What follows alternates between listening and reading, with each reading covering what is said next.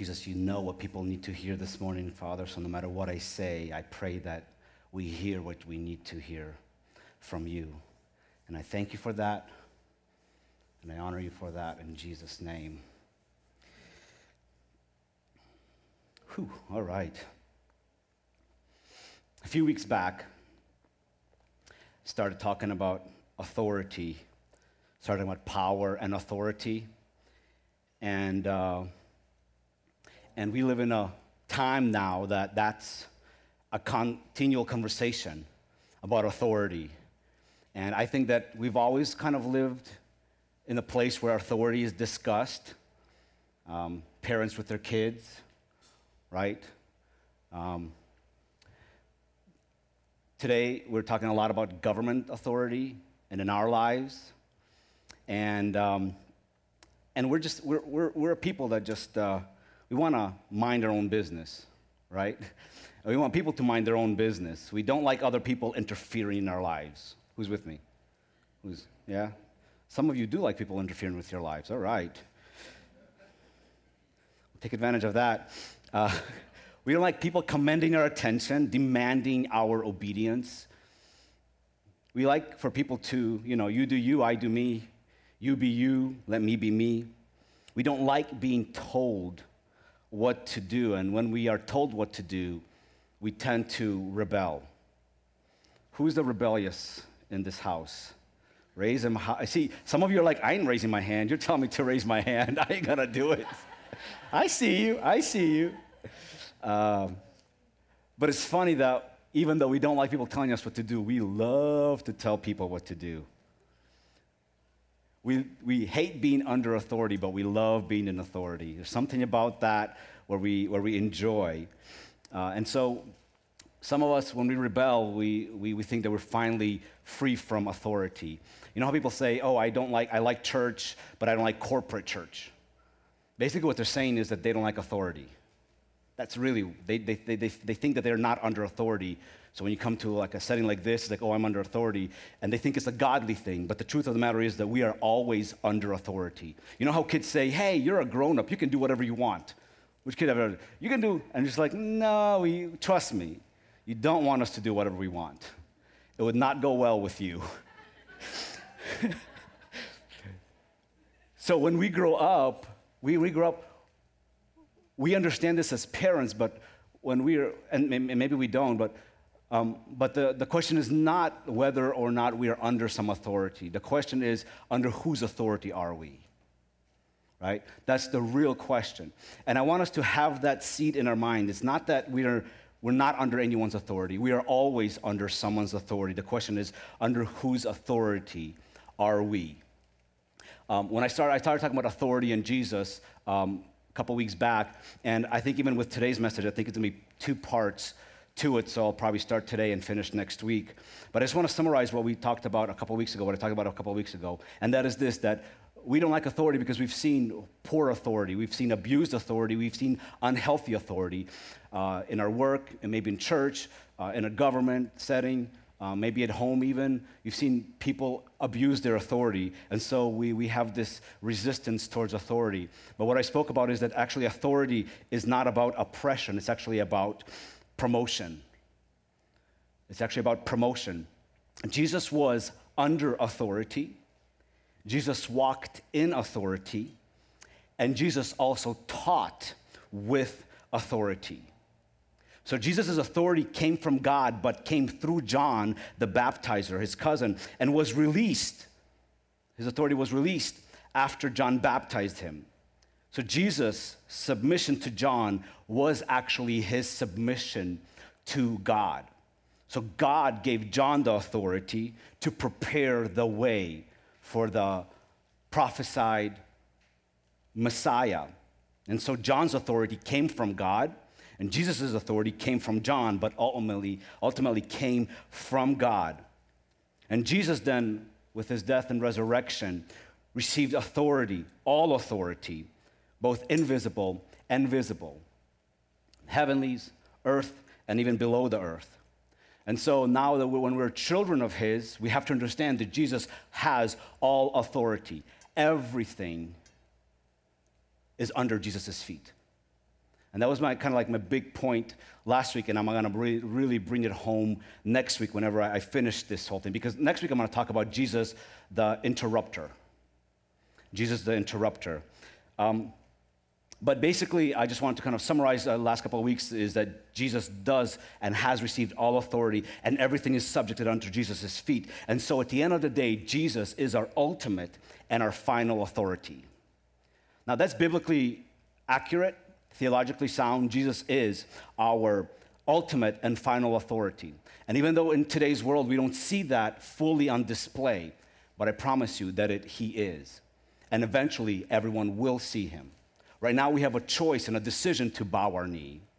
But when Jesus comes for the second time as king, we will be forced to bow our knee. Not because we're not going to want to, but we're actually going to realize, yes, that Jesus actually is the ultimate authority over everything visible and invisible. It's going to be that realization. And so we talked about last week that Jesus is our authority. But we also talked about freedom. Because right now, and I want to get into a little bit touchy things today in regards to government. But I also just want to clarify this a couple weeks ago, and I want to clarify this again, is that when we talk about being free, a free people, either in Christ or in America, we're not talking about anarchy. And anarchy is basically freedom without authority, freedom without limits. That's not the way of Jesus. There is boundaries, there are limits. Freedom has authority. And we read this in 2 Corinthians chapter 3, verse 17. Now the Lord is the Spirit, and where the Spirit of the Lord is, there is liberty. We see that our liberty is confined to the Spirit and the presence and the Word of God. So we are under His authority, and there are boundaries to His authority and His freedom. Amen, preacher. And so at the end of the day, the big point is still that Jesus is our ultimate and final authority. Like that is like the biggest point. If you don't move away with anything else from today, take away anything else from today, Jesus is our ultimate and final authority. And that is the case. But with that, God has appointed lesser authorities in the world. Okay, I need to have an amen, because when I take you to the next few things, you may not like it. So you have to agree with me, or you won't agree ever in the days to come. So God has appointed lesser authorities in the world. All right. Parents have authorities over their children. All righty, that's not my son. Husbands have authority over their wives. Not everybody, but Ephesians 5, just read that.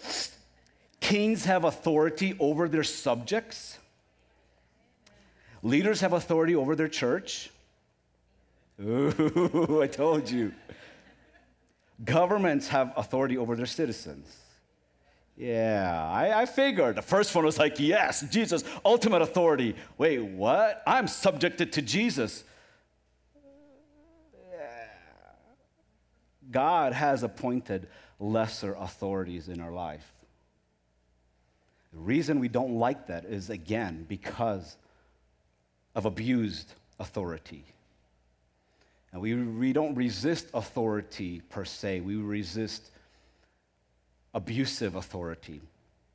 And so I want to just go right there and talk about government authority, because I think a lot of people have a problem with governing authority right now. And with the previous election cycle, other people had problems with governing authorities. So it's really inconsistent of when we submit to governing authorities, right? But I just want to read some passages because I want to establish a few things this morning. But Romans chapter 13, you probably have heard this. It's chapter 13, verses 1 through 4. I think we'll have some on the screen and some I'll just read from here. But Romans 13 says this: every person is to be in subjection to the governing authorities, for there is no authority except from God, and those which exist are established by God. Therefore, whoever resists authority has opposed the ordinance of God. And they who have opposed will receive condemnation upon themselves. For rulers are not a cause of fear for good behavior, but for evil. Do you want to have no fear of authority? Do what is good, and you will have praise from the same. For it is a minister of God to you for good. But if you do what is evil, be afraid, for it does not bear the sword for nothing. For it is a minister of God, an avenger who brings wrath on the one who practices evil. There's a couple things. One, there's a word avenger that Marvel has stolen and made a lot of money off of. So that's found in Romans, if you guys want to justify your Marvel intake. But this passage is really clear. It's not only right, but we should do everything within our hands to obey and submit to the governing authorities. Christ followers should not be against governing authorities, but should choose and actually encourage submission whenever possible. Because ultimately, obeying the governing authority is obeying Christ. Now, I understand when the authorities are surrendered to Jesus, it is much easier to submit to them. If your husband is surrendered to Jesus, it's much easier to submit to him. If your church leadership is submitted to Jesus, it's much easier to submit to them. If your parents or your boss has godly authority and is a godly person, it is much easier to submit to them. So the question is not that submission is bad. I think we all agree that authority is good and we should submit. And you have to agree with Scripture that we are called to lead the way in submitting to human authorities. And that's why I said a couple weeks ago, is that Jesus didn't just show up and just declared his own authority over everything. He submitted to John's authority. And this is why whenever the priests and the Pharisees asked him under whose authority do you do these things, he pushed them back and talked about John and his baptism. He was trying to establish that John was not just a human person doing his own thing. He was baptizing people for the forgiveness of sin, for the remission of sin, for repentance. But that John's authority actually came from God as well as man. And so it's a really interesting thing. So the question is not whether we should submit to authorities, but the real question is, what do we do whenever the governing authorities are corrupt or are the ones who are practicing evil? Because we read earlier that if you're doing evil, right, then you should be glad that there is authorities to govern those who are doing evil. This is why we call the authorities when someone is doing something evil, right? But whenever that governing authority is evil, then what do we do? Because evil people are always looking for power. And there are a lot of people who are in power who are wicked and evil. There are a lot of governments who are in power that are evil and wicked. Empires in the Old Testament were both corrupt and practiced evil. The Roman Empire in the New Testament was also very corrupt and practiced evil and injustice. And what's interesting is that Jesus and Paul and the apostles, they actually still submitted to their evil governing authorities to an extent. You guys should love that word. To the extent. At times, the ungodly governing authorities must be challenged. But when they are challenged, we must count the cost. Because our faith is not just spiritual, hidden, and private, our faith is spiritual and practical. It's private and public. Our faith is not compartmentalized in the home in a private setting. It is a thing that we lived out publicly, and our faith should be woven in every aspect of our life and through every area of our life. And it's really easy when we have compartmentalized our faith to blindly follow whomever and whatever. So at times we are authorized to stand up and to challenge the status quo in every part of life, including government. The Bible does not call the Christian to follow blindly. At times, the government has to be challenged. At times, the parents have to be challenged. At times, the church leaders have to be challenged. At times, your boss has to be challenged. At times, you have to be challenged. Amen. Amen. So just as we are obligated to follow the governing authorities and the human governing, we are also obligated to challenge them when it's needed. We are not called to live private Christian lives.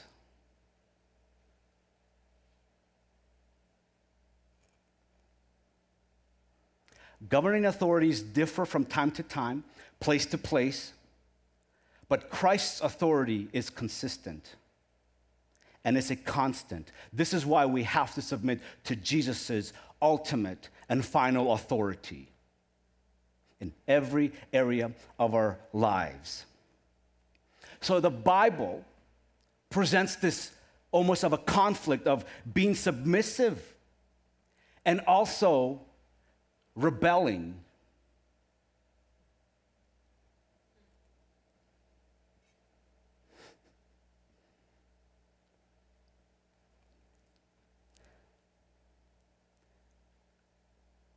I'm going to give you some examples from Old Testament and New Testament where that was the case. Joshua chapter 2. We know the story of Joshua, the two spies, Rahab, the harlot, and Emperor Shobach, the king of Jericho. So I just want to read this. Joshua chapter 2, verses 2 through 6, it says this, "And it was told the king of Jericho, saying, Behold, men from the sons of Israel have come here tonight to search out the land. And the king of Jericho sent word to Rahab, saying, Bring out the men who have come to you, who have entered your house, for they have come to search out all the land. But the woman had taken the two men and hid them. And she said, Yes, the men came to me, but I did not know where they were from. It came about when it was time to shut the gate at dark that the men went out. I do not know where the men went. Pursue them quickly, for you will overtake them." How encouraging. Verse 6, "But she had brought them up to the roof and hid them in the stalks of flax,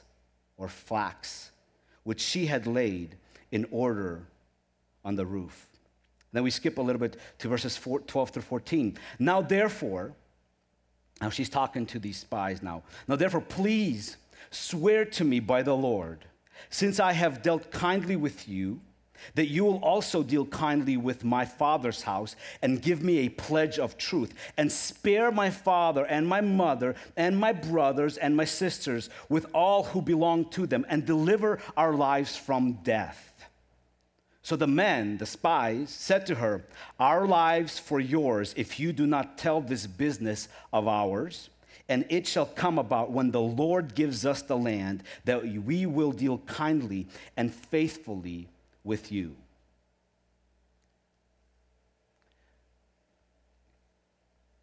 She was in the minority, and Jericho was in the majority. Rahab was the minority in this situation.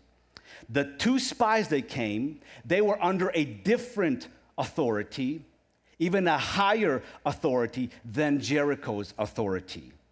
Rahab switched her allegiance from the king of Jericho to Joshua's Lord, which was submitting to a higher authority. Are you guys with me so far? But what was the risk?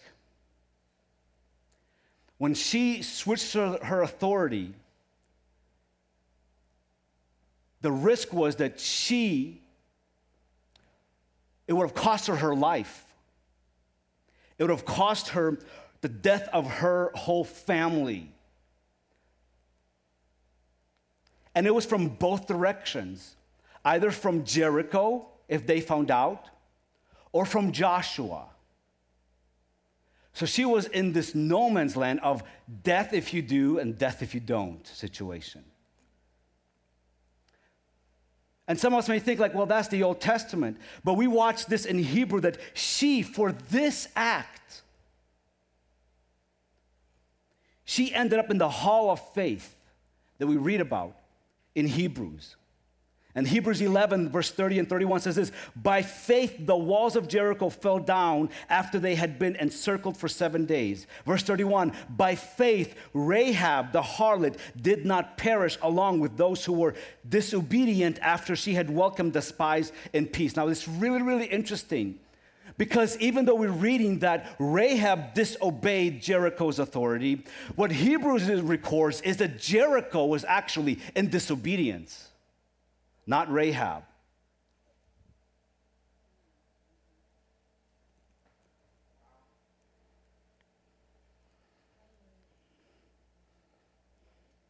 Rahab switched her authority from Jericho to Joshua.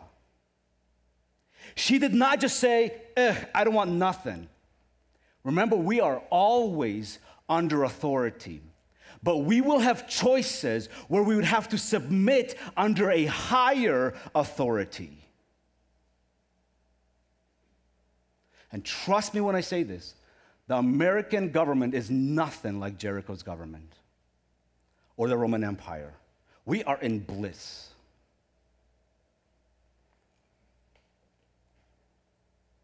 All right, moving on. Since not a lot of amens, Daniel and the lions. I know you guys are just rebellious. I know. That's why I said for you guys to be engaging, and you're like, nope, not going to do it. It's all right, though. God sees your heart.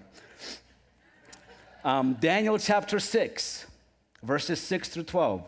Then these commissioners and satraps came by agreement to the king and spoke to him as follows. King Darius, live forever.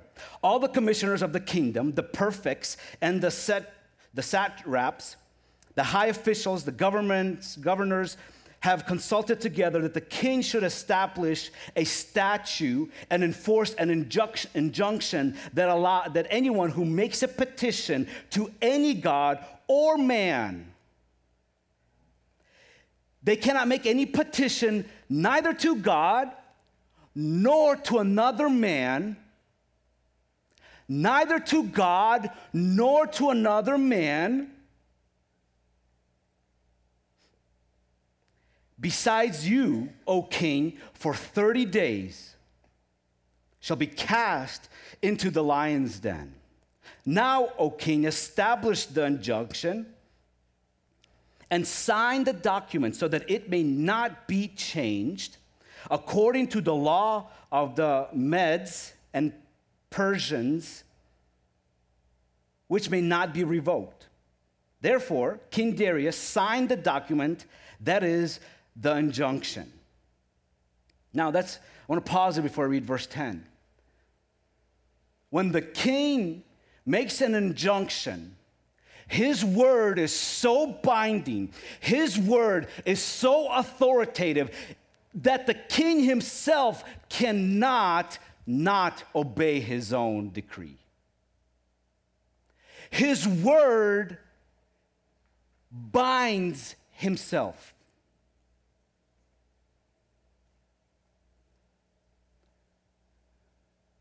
And I know some of you guys are like, oh, that sounds like God and his word. Yeah. Well, God has spoke. God cannot go back. He cannot undermine his own word. Now, when Daniel knew that the document was signed, he entered his house. Now, in his roof chamber, he had windows open towards Jerusalem, and he continued kneeling on his knees 3 times a day, praying and giving thanks before God. And watch this, as he had done previously.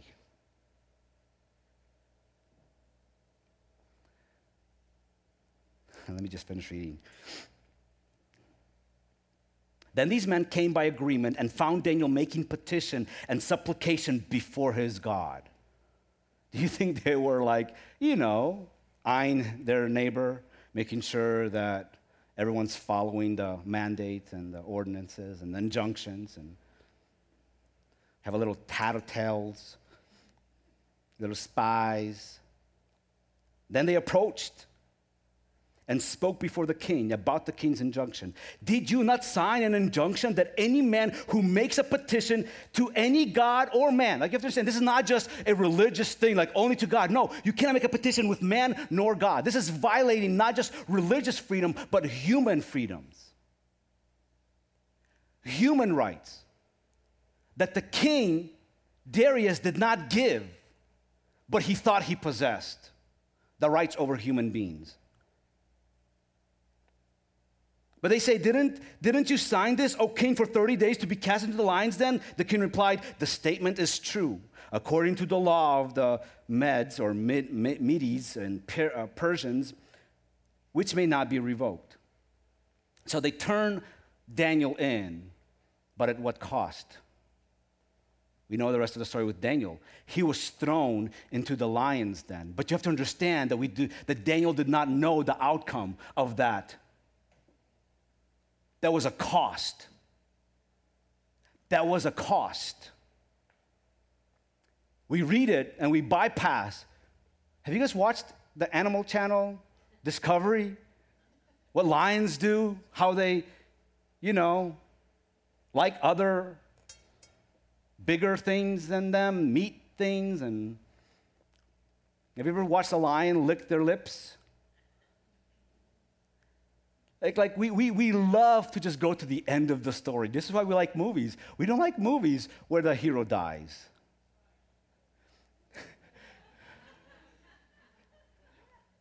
And so we're like, this is just a regular movie.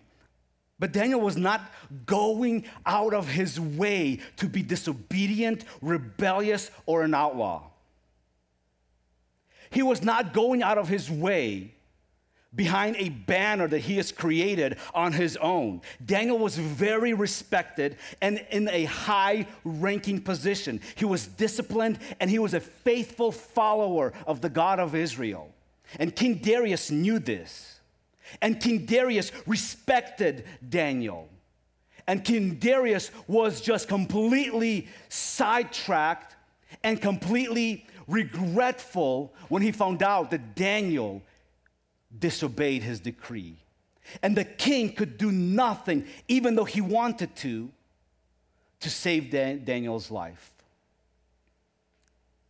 Why? Because Daniel did what was right. He didn't just say, well, since you did that, then I'm going to go ahead, and I never came to church, but now since the churches are going to be closed, I'm going to go to church. There you go, I'm a Christian.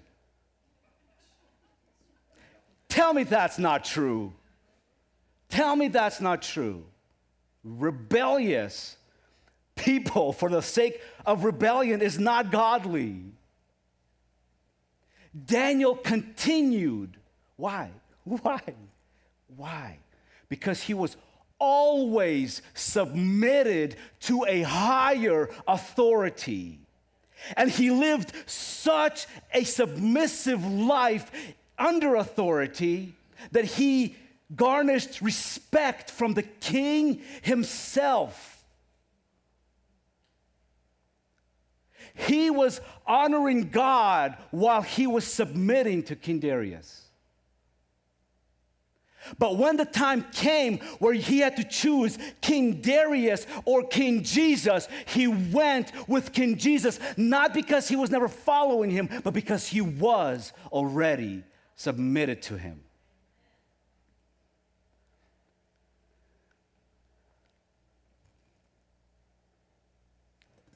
Then we have another passage in the New Testament.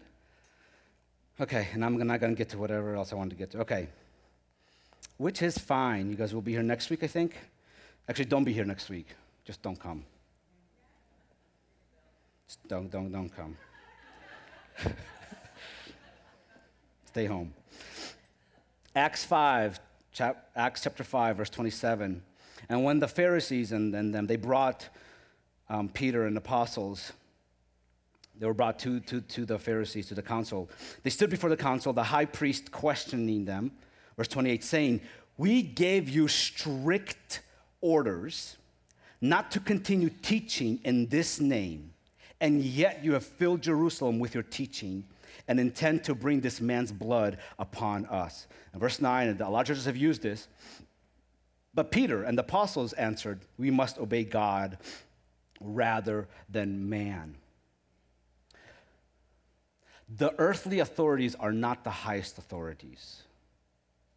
And yet the highest authorities command us to be submitted to the earthly authorities. Isn't this beautiful? Isn't this beautiful? Now you can tell your kids, God gave me authority over you.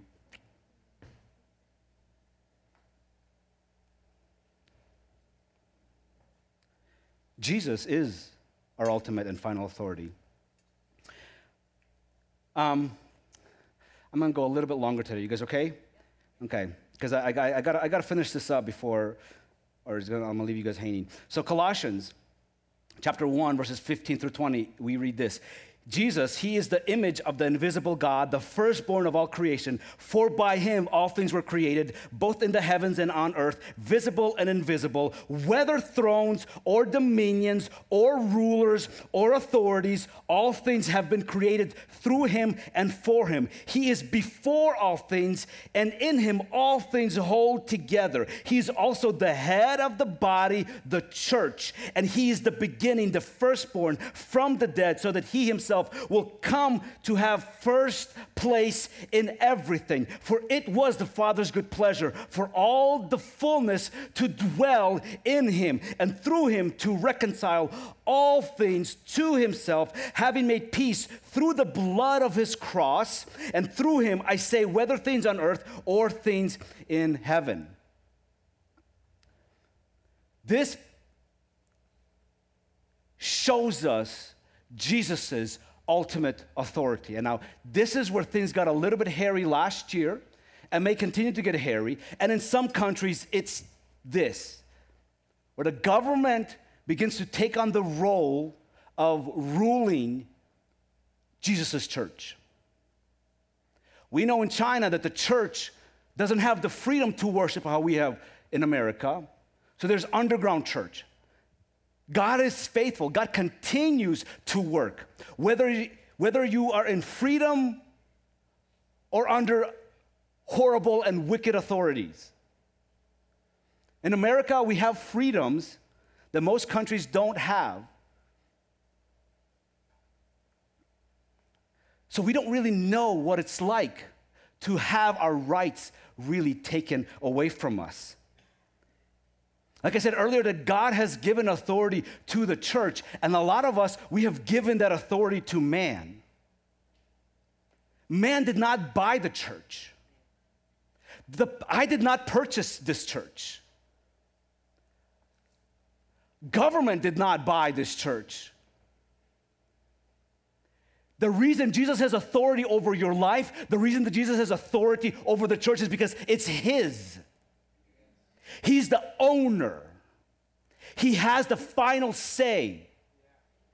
He has the final say.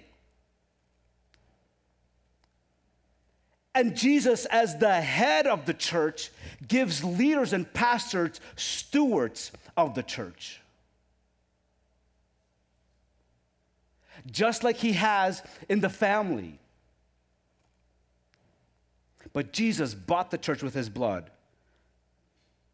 And even though the church submits to governing authorities, as we do, we ultimately actually surrender to Jesus. And I understand this is a very contentious issue, and it has been, whether we should follow the government or not. And it actually continues to be. Because in our country, we don't know what it's like not to have freedoms to worship God. I come from Ukraine. My parents, my grandparents, they know what it's like to live in a place where you have to hide to worship God. They know what it's like to have to baptize people under the moonlight Because if they found out that you're baptizing them or that you're getting baptized, that you would get imprisoned for life or murdered. They know what it's like having their neighbors tattletale on them. There's one story that they said is that they were in a house and they were just worshiping God. And should I tell them this? Okay, I'll tell them this. They were worshiping God and praising Him in such a way that they were actually even levitating by worshiping God.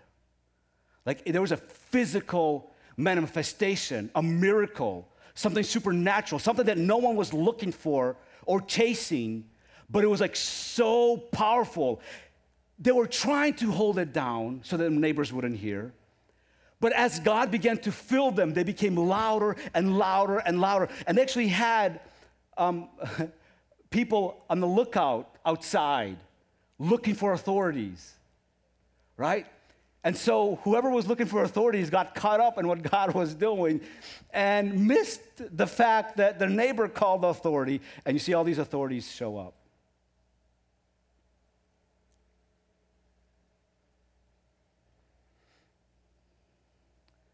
But as this guy is listening to the noise in the house, the authorities were like, we don't hear anything.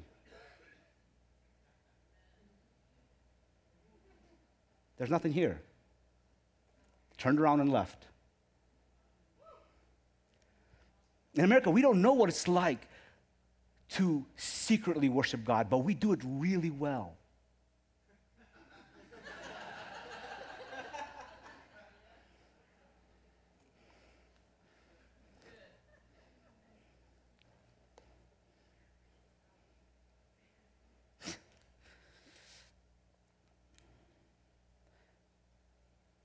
So even though we submit under authority, we don't blindly submit under authority. But do you know when we blindly submit? We blindly submit when we're afraid. When we're afraid, we blindly submit to the voice that has the highest authority in our life.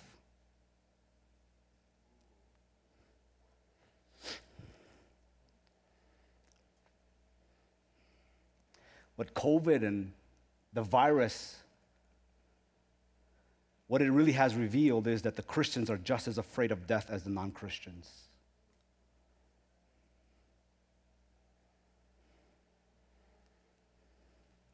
Right now, the biggest driving force is the fear of death.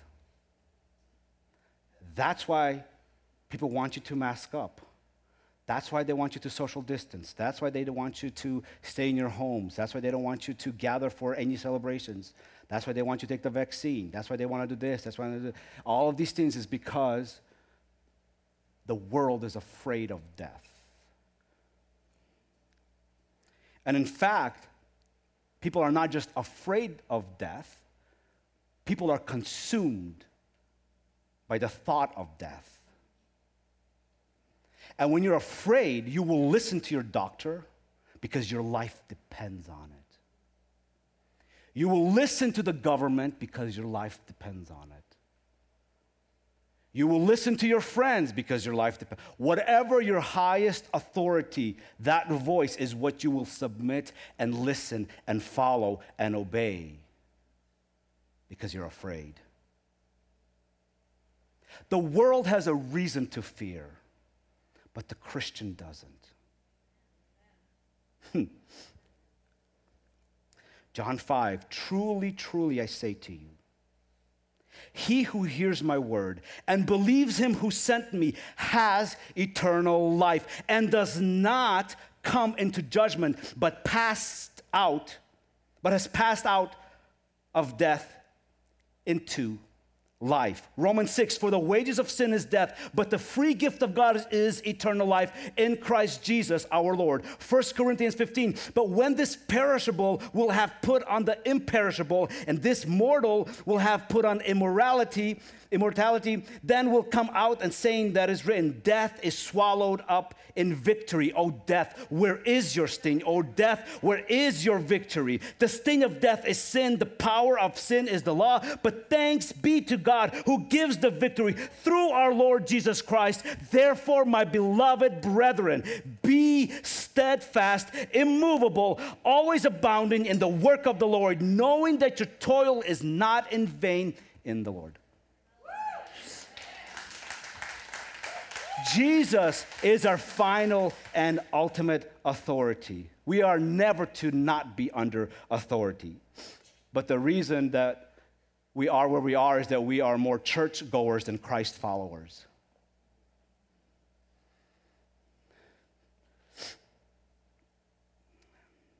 Either we live by faith or we live in fear. The opposite of faith is not doubt, it's fear. If we live in fear, we will walk in doubt. If we live by faith, we will walk in love.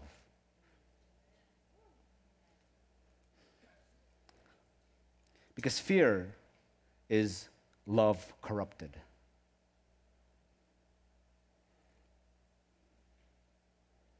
So the question is, for the Christian is, I don't care whether you're submitting to the government or this or that, but have you submitted to fear? And if you have submitted to fear, then you are not living free. There are people who are not living free in governments, but they are more freer than us who are living in freedom. Nobody wants to die. Who wants to die? Nobody really wants to die. But we are all dying. Who's not dying here? We're all dying. But if we live being ruled by the fear of death, then we will always live a bound life. We'll always be bound. And Jesus came to set us free. So you cannot live in bondage and claim Jesus as your king. Because with Jesus comes freedom, and freedom is a choice. And if we choose fear, then we will never experience the fullness and the abundant life that Jesus spoke of, lived out, and promised his children. Let me wrap up here. All right. Oh, there's so much scripture verses.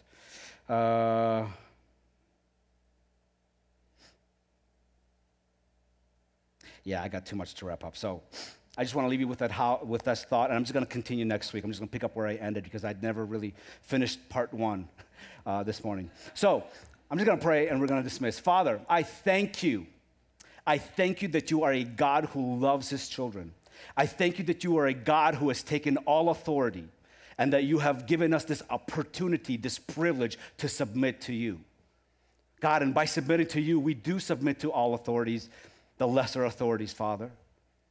God, and I just pray that those of us who don't or have not submitted to you as our ultimate authority, Father, that is what we do today. And as with every eye closed and head bowed, I just want to give you an opportunity to make Jesus your Savior.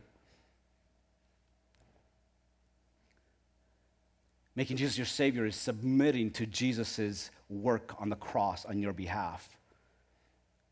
Because he died and he's resurrected so that you don't have to die, but when you do die, you will live forever. Because in Christ, we don't actually ever die. And so Jesus extends this invitation for eternal life to each and every person who wills. And the Bible promises that if you confess with your mouth Jesus is Lord, ask for his forgiveness, he will forgive you, he will save you, and you will spend eternity with him, with the angels, and with the rest of his children. And so with just eyes closed and head bowed, pray this prayer. The prayer is not the thing that saves. It's not something magical, but it's this acknowledgement that you need a Savior. And so just repeat after me, and everyone who is here, just repeat with me. Say, Jesus, I'm a sinner. Have mercy on me. I surrender my life to Jesus. Forgive me for my sins. Make me clean. I receive your work. And I thank you for this opportunity. I give you my life. I give you my mind. I give you my past, my present, and my future. Thank you. And I declare that I am yours from this moment forward. In Jesus' name. If you said this prayer, please let us know. We'll help to guide you in your next steps. But then I want to do another part, because Jesus doesn't just want to be our Savior. He didn't die just to save us. He died so that he can be king over our lives. A lot of Christians are saved, but they're not living under the authority of Jesus. And so, this is an opportunity for us to realign our commitment and realign our allegiance to King Jesus. And this is where we talk about maybe you need to recommit your life. Maybe you need to just pause of what you've been doing and say, Jesus, you have not been king, and I need a king. Will you be the king of my life? And then submit under his kingship. And so, Jesus, I thank you. I thank you that you just not only save us, but you lead us. You walk with us. You work with us. You have a plan for us. And we submit to you and to all that you have. Be the king that you are. Lead me to submit and to surrender to you, because it's in your name that I pray and I ask these things. And everyone said, amen. Now, before we dismiss, we're going to turn on some music in the background. And if you want ministry, if you want someone to pray for you, pray with you. If you have any questions, if you're suffering with any illnesses or diseases, if you just want to talk with someone, we're actually going to have a team, a ministry team, just like as we dismiss, just be over here in the front. Or I mean, actually, they can even just be over here in the front row. So just come to them. And we're here to serve you. We're here to minister, to pray with you, and we'll stay as long as you need. So I just wanted to kind of give you guys that opportunity that if you need someone for anything, we're here for you. This is a place of safety because we strive to make Jesus king. We strive to make him king and savior, and he's so good. He's faithful. And so guys, be blessed. Have an amazing week, and we'll see you next week.